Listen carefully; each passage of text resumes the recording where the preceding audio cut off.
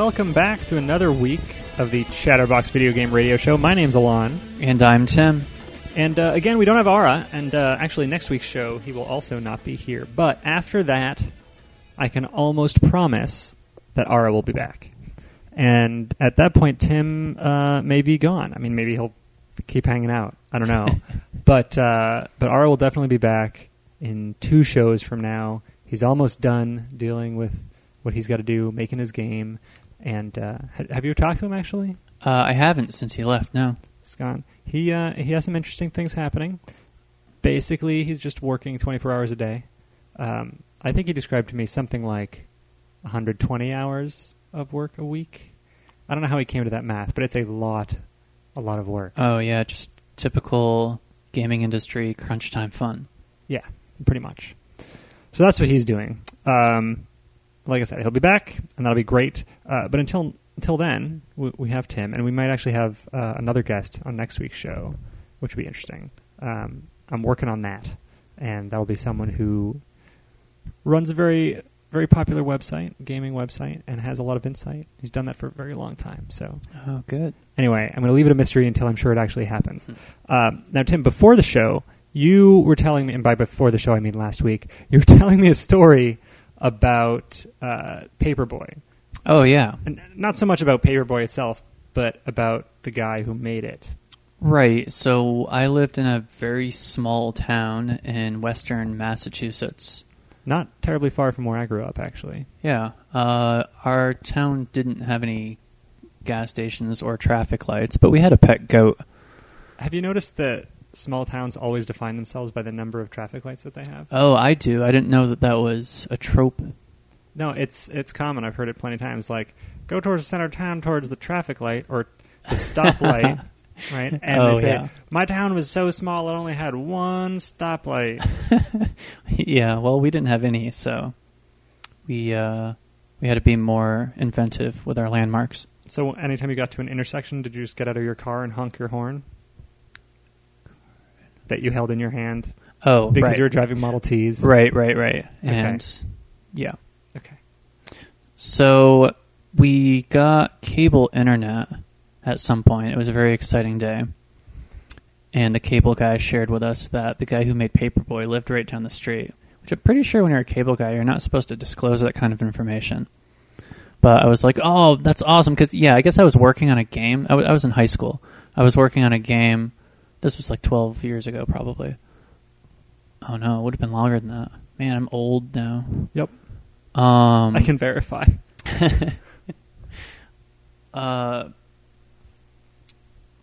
Right, so I was making a game. He saw me working on that. He said, hey, the guy who made Paperboy is right down the street. So he didn't tell me his name or anything. So I just looked up credits for Paperboy and cross-referenced that with the Yellow Pages.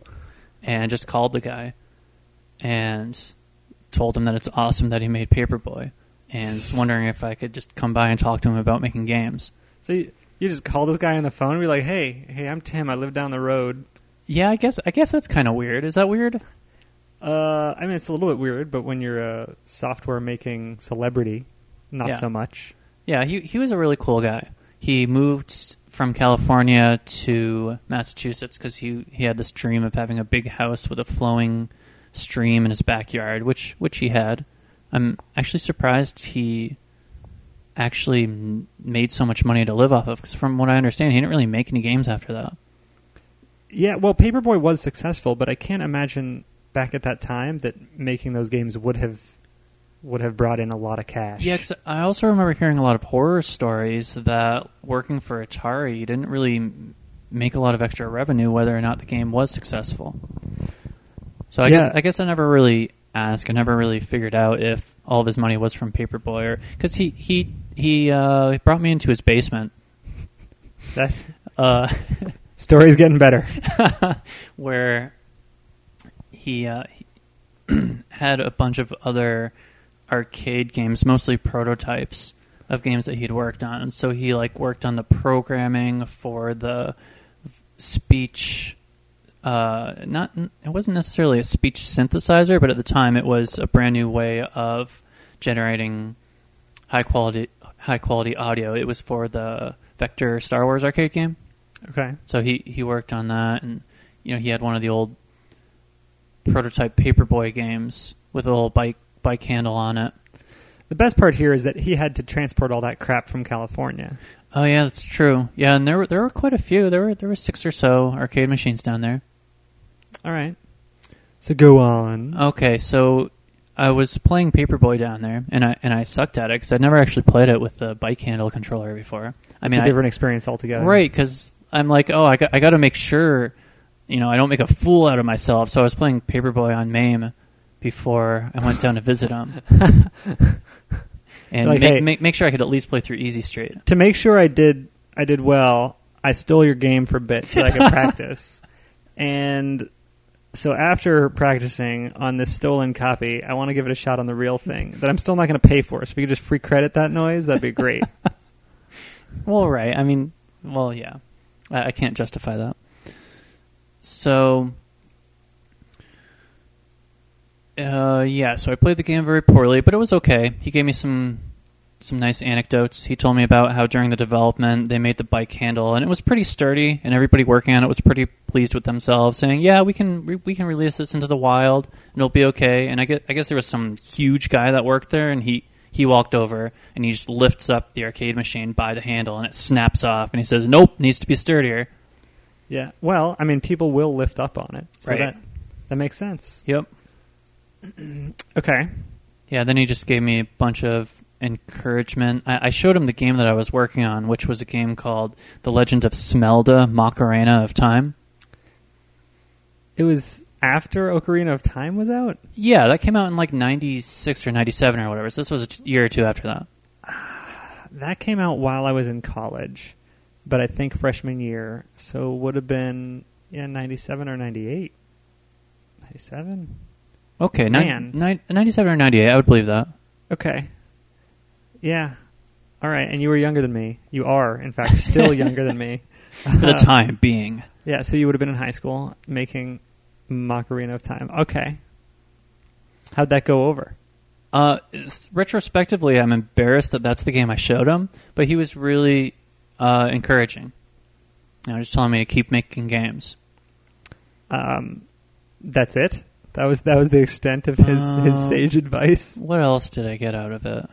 Yeah, I mean, he didn't have any like deep design philosophies or anything. I mean, most of his stories were clever anecdotes, like how.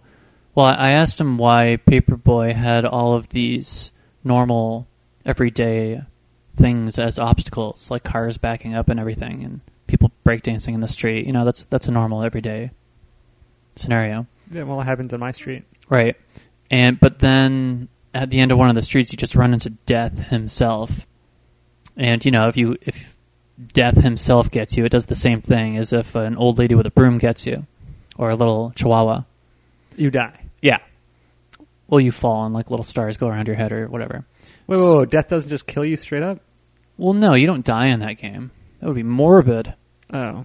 What kind of games do you actually die in? But I mean, what are you teaching the children? Game over or one life lost or whatever the energy gauge is in that game. Uh-huh.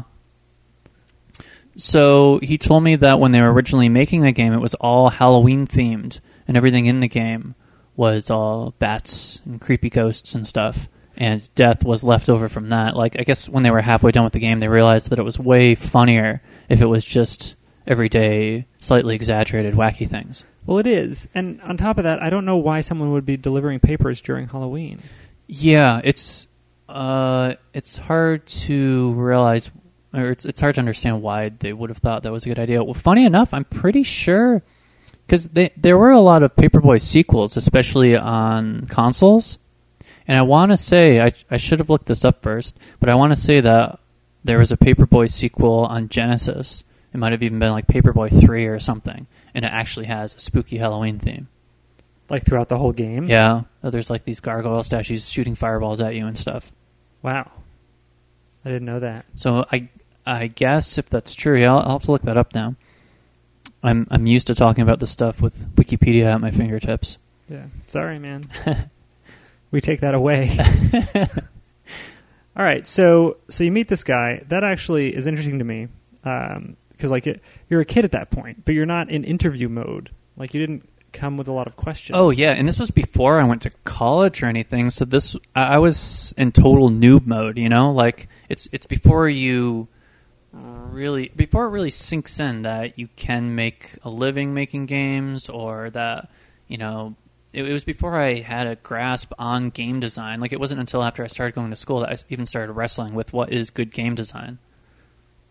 All right, one thing sticks in my head from years ago, and this might sound strange, right? So I was at GDC, and it was very early in my adulthood, right? And I'm listening to a talk from Dave Perry, of all people, right? Earthworm Jim, Dave Perry, Right. Gaikai. Shiny. Yeah. And he gives one of the first talks I've heard from a game developer that I thought was truly valuable. And it was going over, he said at some point he made a list, and I'm probably not remembering this accurately, but this is what is in my head right now. Sort of my memory of what happened was he made some list of like 100 things that make a game good, something like that. Or perhaps he gave a talk about something else, and I thought about how he should have made a list of 100 things that made a game good. But he was just essentially discussing all of these points to consider when making a game, or the things you need to consider in order to make a successful game or something. And I was just like, wow, there really is just a list. But there's a lot of characteristics, a lot of things that you can like concretely put down on paper. Like, you should consider this element and this element and these things that attract people to I guess to a lot gaming. of people don't realize just how many variables there are at play. Yeah, there's a lot. And the thing is, if you had a list like that you held to heart and you reviewed every time you were at a milestone during a game, you might realize, oh wait, we're missing this piece. Or we never even thought about that. Anyway, we will be right back.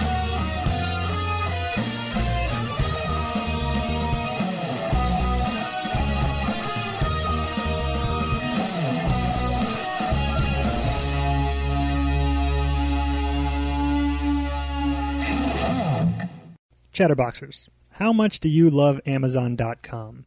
Since you're like me, the answer is a lot. And since you love Chatterbox almost as much, here's what I want you to do. Next time you get a new game, a pair of socks, downloadable MP3, anything really, go to helpchatterbox.com. It takes you to Amazon, but when you buy something, we get a piece of the action.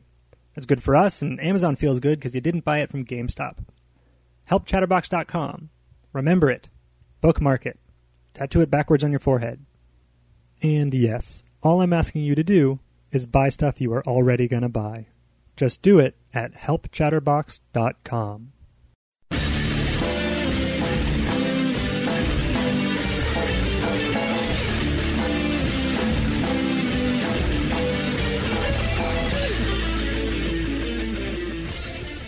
All right, I promised we would be back, and we are. 3 more segments to go, and I was just discussing Dave Perry, and that will continue into another chat. But before we do that, I want to remind everyone to go to uat.edu. That's the website for the University of Advancing Technology. You went to school, right? Yep. Did you go to school specifically for game design of sorts? I went to school in order to get a degree that could get me a different job if the game thing didn't work out, but at a college that offered game stuff. Okay. And UAT is the perfect choice. Was it? You didn't actually go to UAT, did you? Yeah, I did. We talked about that? Yes. Okay, you did several go to UAT. times. Yes. And that was the one school you've been to? No. I went to Springfield Technical Community College, then transferred all of my credits into UAT because it was a lot cheaper that way. Gotcha. Okay. So were you already in Phoenix at that point? No. Okay, so you did the Springfield Tech in Mass. Yep. Then you came out here. How did you even find out about UAT? Okay, so was it from the Chatterbox Video Game Radio Show? It was not. Oh. Back in those days, because I came to UAT in 2002, and back in those days, there weren't all of these different colleges. Do you realize that means you were attending probably the same time I was? I guess so.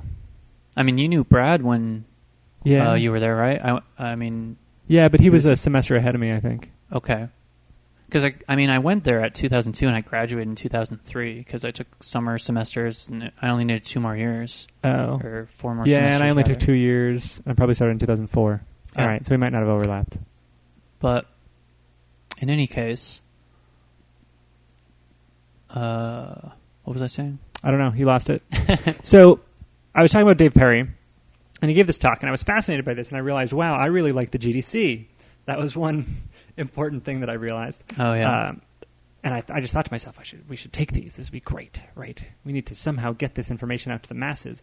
And that never happened. But what's important is I realized that there are some characteristics you're supposed to be paying attention to. And unfortunately, you would think that people in the industry, in the game design, would have some sort of tome that says, pay attention to this. Yeah, People like have you this. heard of the deck of lenses?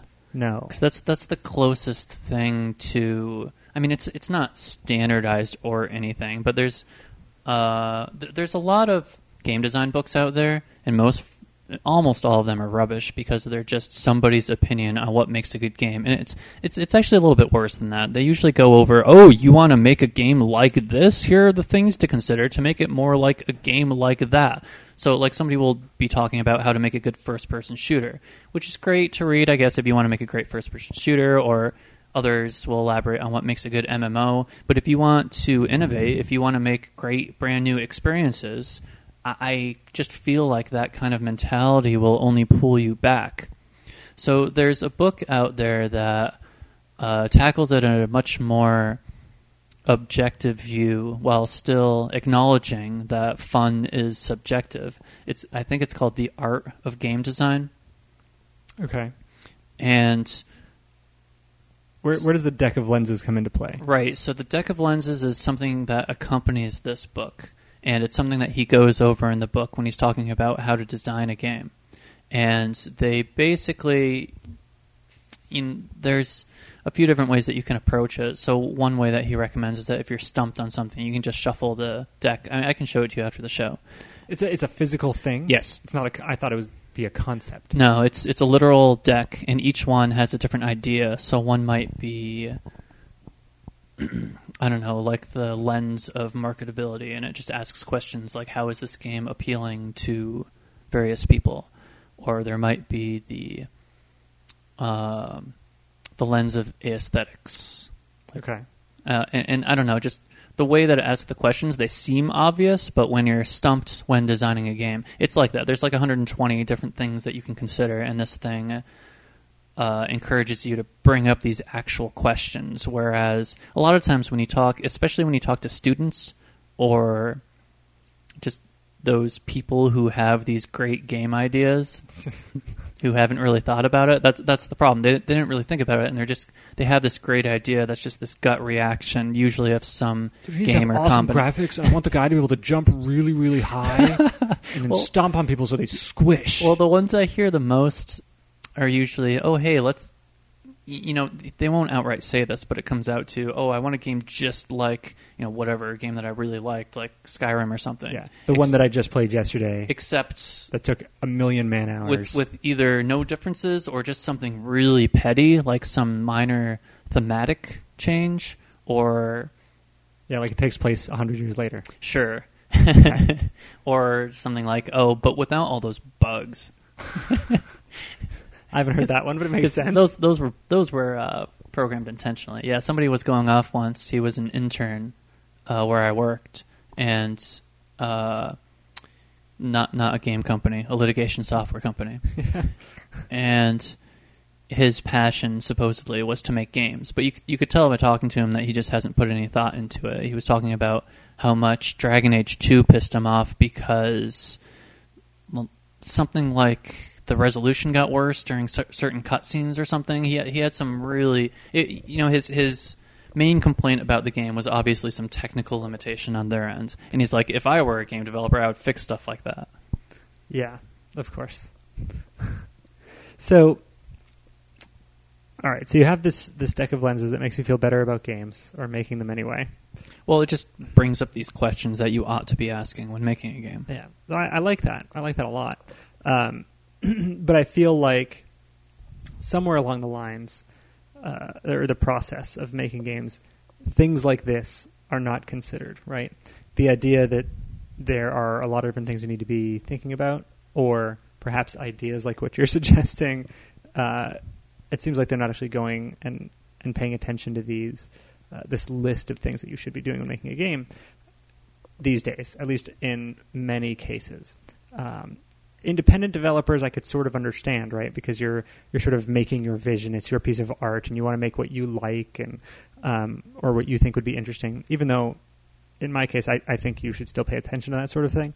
I'm more concerned with when you have like this big house of really experienced game designers still producing games that miss a lot of these important aspects. And I wish I wish that I had a clear list to suggest, right? But well, I mean, you must have some kind of vague idea, though. So, like, what's a recent AAA game where you feel like they really dropped the ball on? Oh, that part's not hard. I'm saying I'd love to just have the characteristics of the game. Like, what we should do is make some list of these 100 really important things you need to pay attention to. Okay. Or preferably a much smaller list. Because I've actually done this. I've actually built a list of personal aspects that I think are valuable in a game. And mine's very subjective, and many of them contradict each other, so you can't just pile them all in the same game. So what we need to do is take all of those and bring one up during every episode of this show. Okay. That's your new job, is just talk about those every time. Well, I could bring one up right now. Sure. The idea of tension, that I think tension in a game is very healthy, because when you have tension and that you are afraid of losing, it makes victory in a game a lot sweeter. Yeah, that's something R and I have discussed a lot, too. Like, you don't want to just put everything on easy and be able to breeze through, unless you're Rich, who used to also co-host with us, in which case he'll just set it on easy and read the story, like reading a book. Yeah, and I mean, I don't think there's fundamentally something wrong with that. I talked to you and Ara about Lollipop Chainsaw way back when it was just announced and wasn't actually released. Yeah, I've talked about in the past, by the way, that I didn't know it was released until a month and a half after it happened, and to this day I still have not played it, which I'm annoyed by. Weird, 'cause they did a huge marketing push for that. They kept releasing like a new video for it every month or so. Yeah, I don't use the internet. Oh, okay. Yeah, who uses the internet? But that, and I mean, it's not like that's the only game. Probably the vast majority of AAA titles are more... I mean, that game stands out to me because the way that they marketed it, the way that they pushed it was more about, oh, these are the actors behind the voice acting, and these are all the characters you'll meet in the game, and oh, this trailer really showcases the sass of the main character. And I think Ara pointed out how irritated he was that it didn't really talk about how any of that worked itself into an interesting game per se.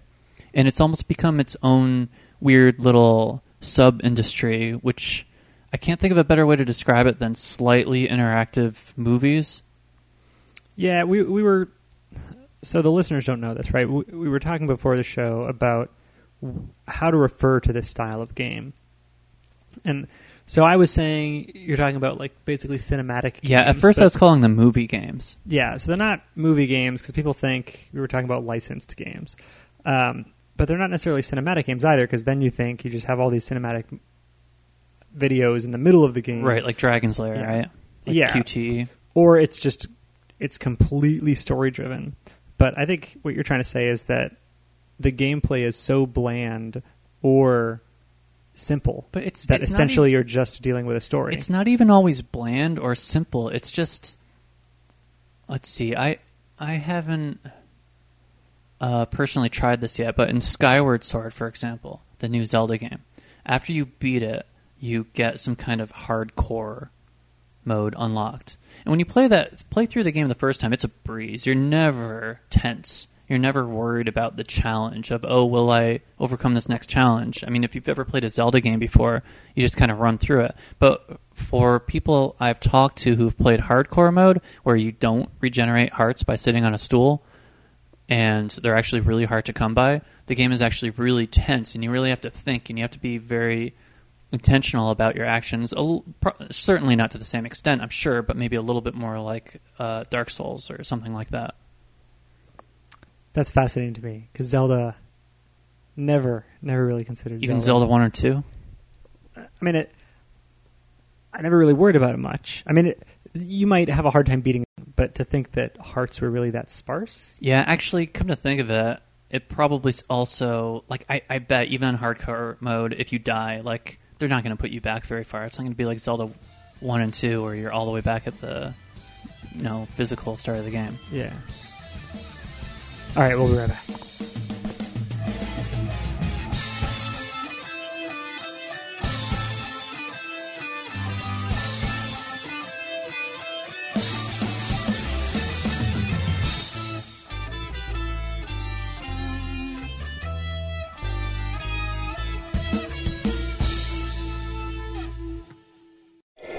It's me, Mario. You're listening to Chatterbox Video Game Radio. It's number one. Woohoo!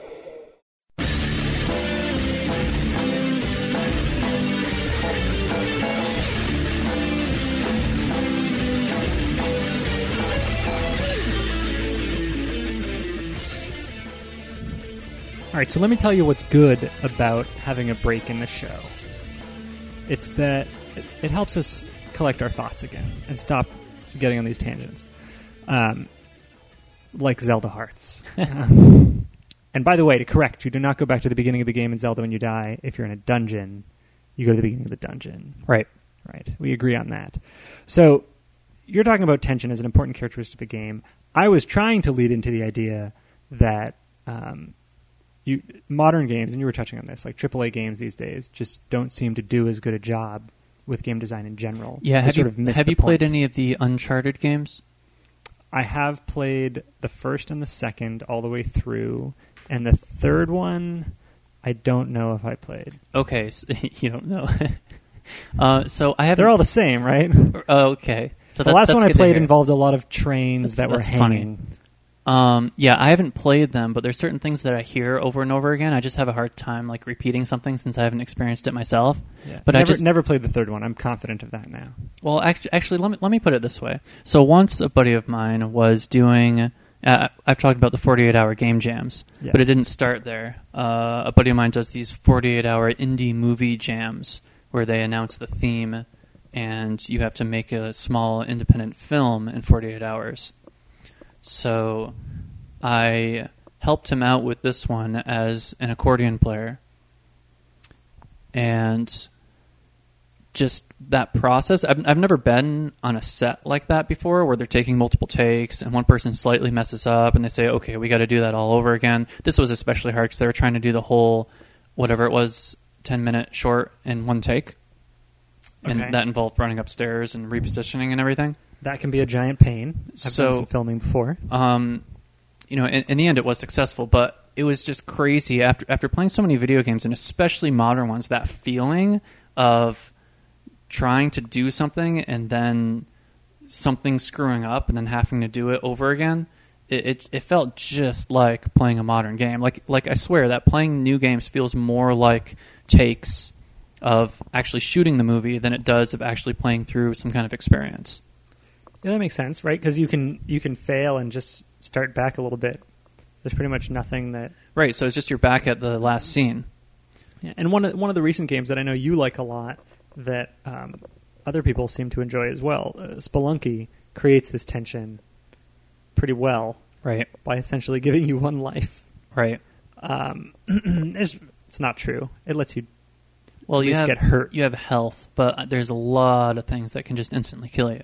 Yeah, and then you're just done. You start from the beginning again. Really frustrating, by the way, because it doesn't really explain that that's supposed to happen, and I'm so used to that not being the case. I was like, why am I starting back from the beginning every time? I get to a new level, I should start at the beginning of the level. What's going on? And then I'm like, wait a minute. You always go back to the beginning. This is lame. Right? But then you had to start trying. Yeah, exactly. So if they did that and the game was not randomly generated, that would suck. Oh yeah, that'd be boring. Because you'd end up doing the same thing every time. Yeah, so that's my problem with games that do like these. I don't even know how to describe it. Action clickfests, RPG. You're talking about Diablo stuff? Yeah, and which, by the way, I've never played, but I understand you click that mouse like thousands of times. Oh yeah. I haven't played the new one, but in Diablo 2, and what's that other game that some of the developers made because they're tired of Blizzard? Is it Torchlight or something? Dude, don't ask me. PC, I don't know. Everybody knows except for us. And anyway, in those games, there's a hardcore mode where if you die, your character gets deleted. And it's just not very well suited just because the game's a little bit story-driven. You know, even though it's got random dungeons, it's very controlled on the types of things that you can find at certain parts of the game. You know, what makes a traditional roguelike so fun is that you can start out and find a really awesome item that helps you get really far, or find a really tough enemy that can kill you right away if you're not careful. At any time in the game, you mean? Right. Yeah. Okay. So, we're trying to say that games these days kind of miss the mark. You brought up Uncharted, but I'm not quite sure why. Oh, right. So, well, Uncharted, from what I hear, is kind of the best example of super contrived gaming? Right, where it feels more like you're fighting an unseen director than the actual enemies in the game. Oh, I have never heard it put that way, but that is perfect. Perfect. You're right. Like, it's all just... it's completely scripted. Everything you do. It's like, all right, now you're going to go from here to here. You're going to do it by hanging up these ledges. Right. You get to the top, and then there's going to be a guy, and you have to kill the guy in this particular way. Yeah, and I've seen these videos criticizing the game where if it's in a cutscene, you can jump out of a 50-story building and ride a rocket and jump through a window and do a roll and whatever. But if it's in the game, and if you're in a burning building, and if you drop down one story in a place where there's no fire, you'll die and you'll go back to the last spot. Yep. Yeah, that's definitely true. Because you're not supposed to stand there, and you're supposed to know that. What bugs me is that, you know, I know plenty of people. Molly is the one I'm specifically thinking of. Tim, you might not know this, but she hosted with us for quite a while as well. She loves Uncharted. It's like one of her favorite games. We were at E3 where they had a bunch of fake Nathan Drakes at the Sony press conference. She was all over that. Had her picture taken with all the fake Nathan Drakes. Well, so like I'm hesitant to say that Uncharted is just worthless, but it's just when you talk about traditional values of games and what video games are capable of that other mediums aren't, that's where it misses the mark. But if you think of it as like, see, I'm also hesitant. It's absolutely a interactive movie. But like Ara says all the time, and like he mentioned in his article about the, I don't know, whatever, I mentioned it last time. The tension between telling a story and playing a game, where he gives his example of the Rocky movies, of how it'll go through this quick succession of scenes of all the important blows that were landed to like some, you know, soundtrack that pumps you up, and how a game could never be played out like that, because in a game you are always concerned about all the subtleties, about all the little small things. So you can't tell as good of a story in such an artistic way. Well, you can when you do it like of. God of War, and you make it a cinematic where you're just pressing buttons in order to proceed. Right. And you can hardly call that a game. That's just game developers' modern way of trying to get players to pay attention during cutscenes. And that's my point, though, right? They've moved to this type of gaming that tricks some people into thinking they're playing a game when in reality they're just watching a movie that is not as interesting as an actual movie would be. But in a way, see, it's. I think you have to break down more attributes of what makes a movie good, because it's better than a movie in certain ways that a movie can't do. Like being in an environment and being able to soak up the atmosphere and being able to look around you and having a free-form camera, that's cool. As far as just standard pacing goes, there's no way it can match what a movie does. Yeah, absolutely. Okay, so end of topic. New games suck, and we should just not allow them anymore, right? Do you spend all your time playing independent games as a result of this? I'm trying to remember the last... I mean, I actually... I feel bad saying this because a lot of people don't like it, but I kind of like that new Castlevania game, even though it does a lot of the things we just talked about. Lord of Shadows or Lords of Shadow? Yeah, whatever. Okay, I haven't played it, so I can't really pretend. I played the new one on the 3DS for a few minutes. Oh, at some show? At E3, yeah. Yeah. But no, I never played the other one. I noticed you had it and was caught off guard. Okay. I enjoyed that game. I can't remember exactly. Even though it was basically God of War. Yeah. Yeah, I mean, it's a game that took inspiration from other currently popular games. So it took things from Uncharted and God of War and a little bit of Shadow of Colossus. Okay. And yeah, it's basically just... Right, so I guess I could talk about what makes God of War satisfying to play as a modern-day beat-em-up. What's weird to me is I still really have fun playing that game, right? And I've only played Sure. the first one. I never played any God of War. Yeah, me except the too. first one. I've only played the first one. But it really is fun to just beat the pulp out of all the bad guys. But it's because there's so many different ways you can do it. Right. You can, And they ease you into it pretty well, where you just have, bare bones moveset, and then you unlock these additional combos or whatever. I mean, it's for what it is. It's got a lot more depth than the old Final Fights and the old 16-bit era beat 'em ups. yeah, absolutely. But then I play the parts where you're fighting the big dragons and bosses of all sorts, right? And you're just pressing a few buttons, and I think to myself, But you're supposed to be blown away by the graphics. yeah, I'm like, wow, that was really cool. And then let's say I die and I have to do it again. I'm like, yeah. wow, I already saw that, Right. and I wish there was some gameplay here because Right. just pressing the buttons is not that interesting. But I've just accepted that at that point I'm simply watching something. I always wonder, because I always categorize those games as modern-day beat-em-ups. I always wonder why there's not more multiplayer ones. Why haven't they thought, oh, God of War 7 is finally 2 of them? Aren't they doing that with the next one? Oh, maybe. I don't know. I don't follow God of War very much, but I wouldn't be too surprised. There seems to be, Nintendo excluded, there's very small emphasis on any multiplayer on the same screen these days. Like, if there's a multiplayer game, it's some first-person shooter, network support. Yeah, that bugs me, by the way, because I hate playing games networked with other people. Yeah, I'd much rather get me in the too. same I room. feel like I'm in the minority when I say that. Yeah, no, I'd rather get together, actually have people in the same room, and enjoy the company of others rather than just having a headset and playing, and Oh, people aren't totally. paying attention and they're going off to drink their chocolate milk or whatever. Right, yeah. For a couple of years, I hosted a game night here doing, we went through New Mario. We went through Zelda 4 Swords for the GameCube. That game's actually a blast once you finally get 4 Game Boy Advances. That once at UAT, actually. We Okay. brought it in and played with 4 people, and that was kind of fun. All right, you know what? We might have been playing Crystal Chronicles. Oh, Crystal Chronicles is a lot less fun. We tried that. We were and playing gave up 4 halfway people with through. Game Boy Advances. That's what I remember. Yeah, the Zelda game's a blast because it's kind of like Link to the Past crossed with River City Ransom.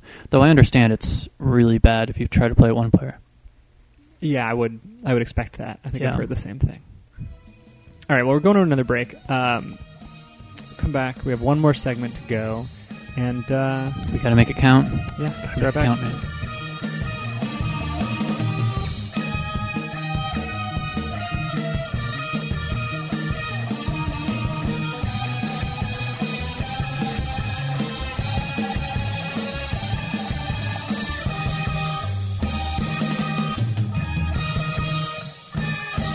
Where else are you going to find a Master of Science program in technology that creates thinkers who understand how business works and how to apply the technology? Where else are you going to discover a graduate degree in technology that is customized to meet your objectives? Where else in the Valley, on campus or online, can you study at the only private university that gives you the opportunity to focus in specialized areas like network security, artificial life programming, and game studies, as well as technology management? Where else? Where else but the University of Advancing Technology? UAT's Graduate Technology Program is accelerated. It combines business with technology. It offers the flexibility to adapt quickly to changes that come in high-tech fields. Feed your brain, lead, manage. You won't find this innovative environment anywhere else. UAT, the select private university where you'll be fully immersed in technology. The experience is unrivaled. Click uat.edu. That's uat.edu.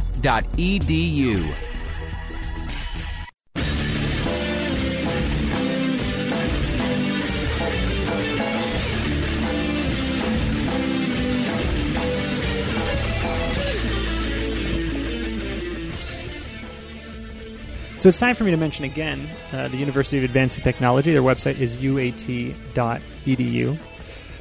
We've been talking about how modern games are not necessarily that awesome, but they tend to look awesome. And, there was actually... Ara and I, we get this list of news items, right? And then we'll go back and we'll talk about something from a month ago. And so our show isn't necessarily all current events. I think our listeners know that at this point. But this, what we're talking about now, feeds into something that I found fascinating when I read it. And I think this is like a month old. Oh, wow, no, it's only a couple weeks. So you remember this game, Kingdom of Amalur?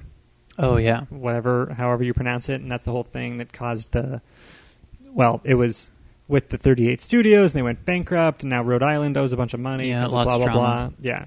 That's not what I want to talk about. But apparently, whoever it is that it was Schilling. All right, Kurt Schilling, some baseball player. So he's the guy running the joint at 38 Studios.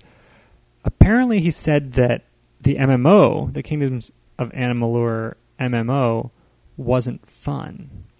And I really liked hearing that, partly because I know that if it hadn't gone under, you would have never heard him say that, right?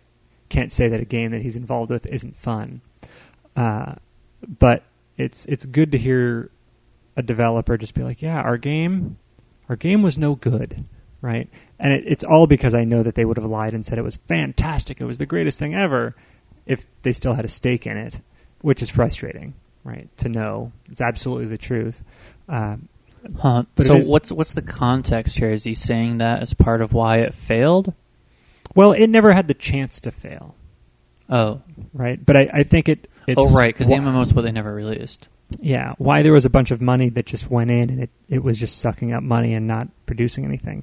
So reading the story, it opens up with actually a funny bit. So despite being in love with the Kingdoms of Amalur MMO before its developer filed for bankruptcy, 38 Studios head Kurt Schilling worried the game just wasn't fun. Actually, the quote is, "The game wasn't fun." And then I guess there's some Boston Magazine story talking about how it was his biggest gripe for probably the past 8 to 12 months regarding it not being fun. And even 38, this is the best part, even 38 Studios' own employees weren't playing it in their free time. And which actually I like that for two reasons, because I don't picture game developers playing their own games as they're developing them, at least not for fun, because I know that testers hate their jobs and all they're doing is playing games all day. Well, what I heard about testers, I mean, when you're testing any kind of software, you're not really running it like a normal person. So a comment that I've heard from game testers before is that, all right, so we took a break from testing, and then we sat down, and we finally got to actually play the game, and hey, it's actually pretty good. Yeah, because when you're testing a game, you're like looking for geometry errors, right, and all sorts of weird junk. And I'm sure it depends on the type of game, whether or not that's true.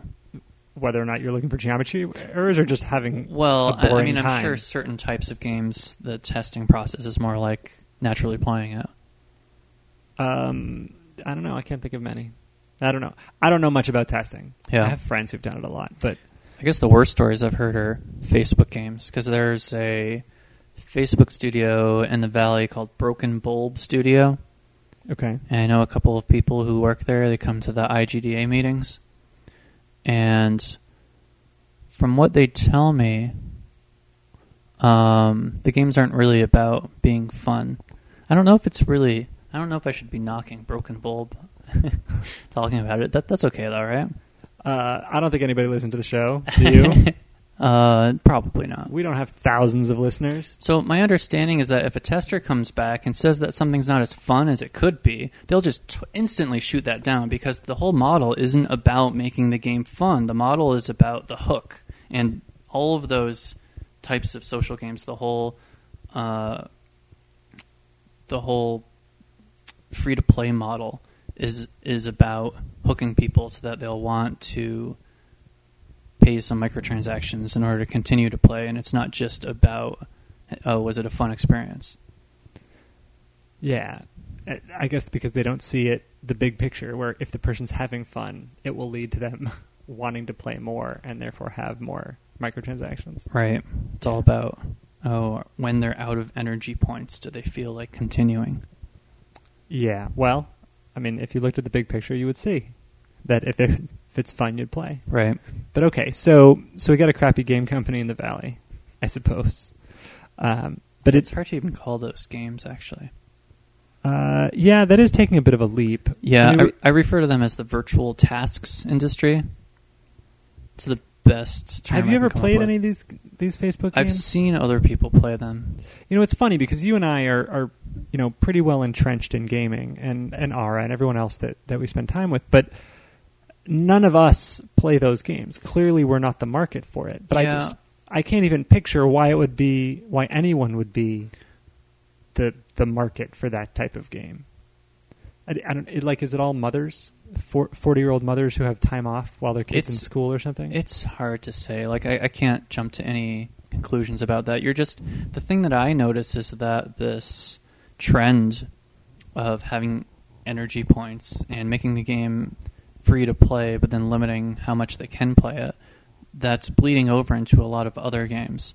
So the only game kind of like that I played was a mobile game. I think it's called Little Kingdom or something. And that game is a little bit more interesting because you're setting up these armies and setting them up in strategic ways so that they can battle against other armies and win.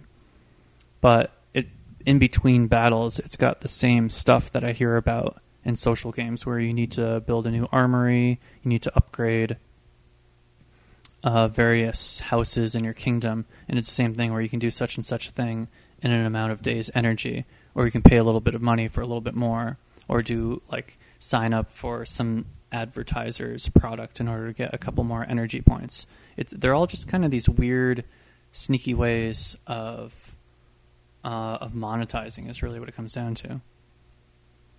But essentially, they're not interesting. Right. Yeah. Okay. So what would make that interesting, right? So what option do you have? Let's say you don't want to go the route where you're just saying, all right, you get to do this stuff that could be cool, building the armory or whatever you're supposed to be doing. But you don't want to go the route where you just have to charge them for it. Well, yeah. So if a game is designed with the idea that some kind of fun entertainment experience is in and of itself worth money, and if people are paying an entry fee, I mean, imagine if Disneyland totally changed everything so it was free to enter, but if they nickel and dimed you here and there, it would be a huge compromised experience. I don't know. Part of me likes that because I wouldn't be paying for all the crap that I don't go on, but I also wouldn't be willing to spend $15 per roller coaster ride. Yeah, I guess that's true. That would be a little bit different though, because I'm trying to think. In a way, it's actually kind of funny. One amusement park I went to, you know how Disneyland has the Fast Pass? Yes. Isn't it Six Flags where you actually pay more in order to get access to the Fast Pass lanes? I mean, anyone that has a Fast Pass, you're paying for it. Okay. So I guess if you took the amusement park and said that it's free to go to, but for the normal people, you're waiting in line for 1 to 5 hours.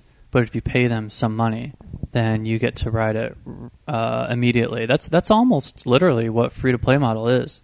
Yeah, pretty much. I would give you that. And I might actually go. But I would make sure I go when there's not a lot of people playing, which is not exactly the free-to-play model. Right.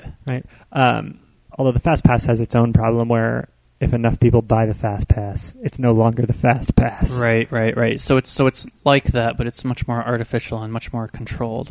Yeah.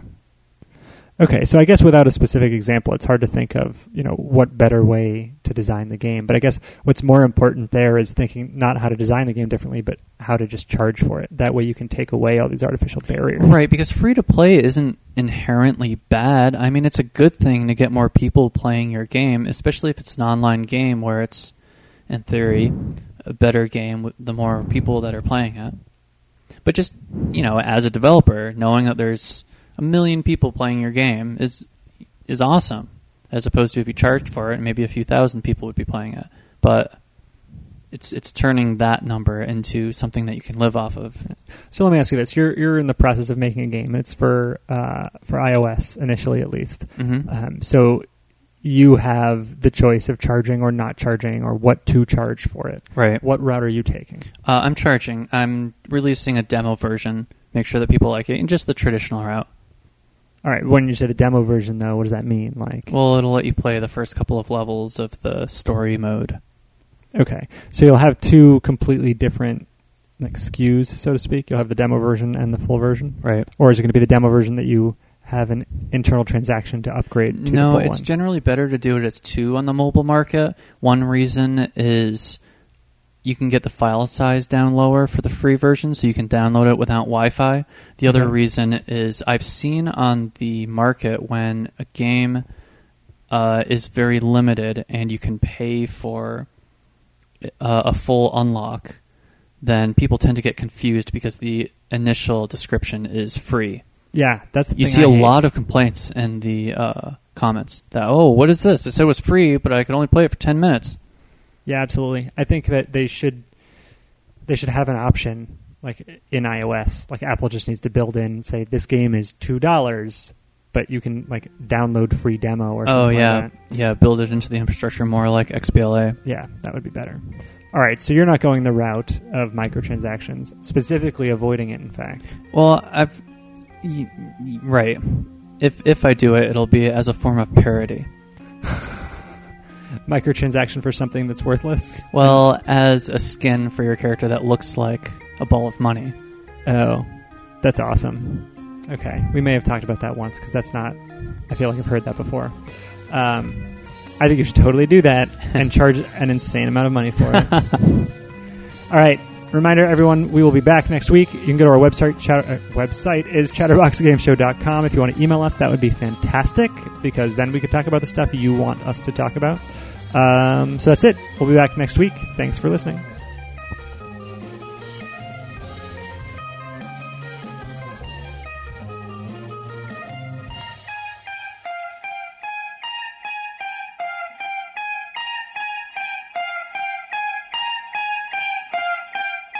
You've been listening to Chatterbox Video Game Radio. Tune in next week for more tips and info and the latest and greatest in video gaming. And remember, all your base are belong to us.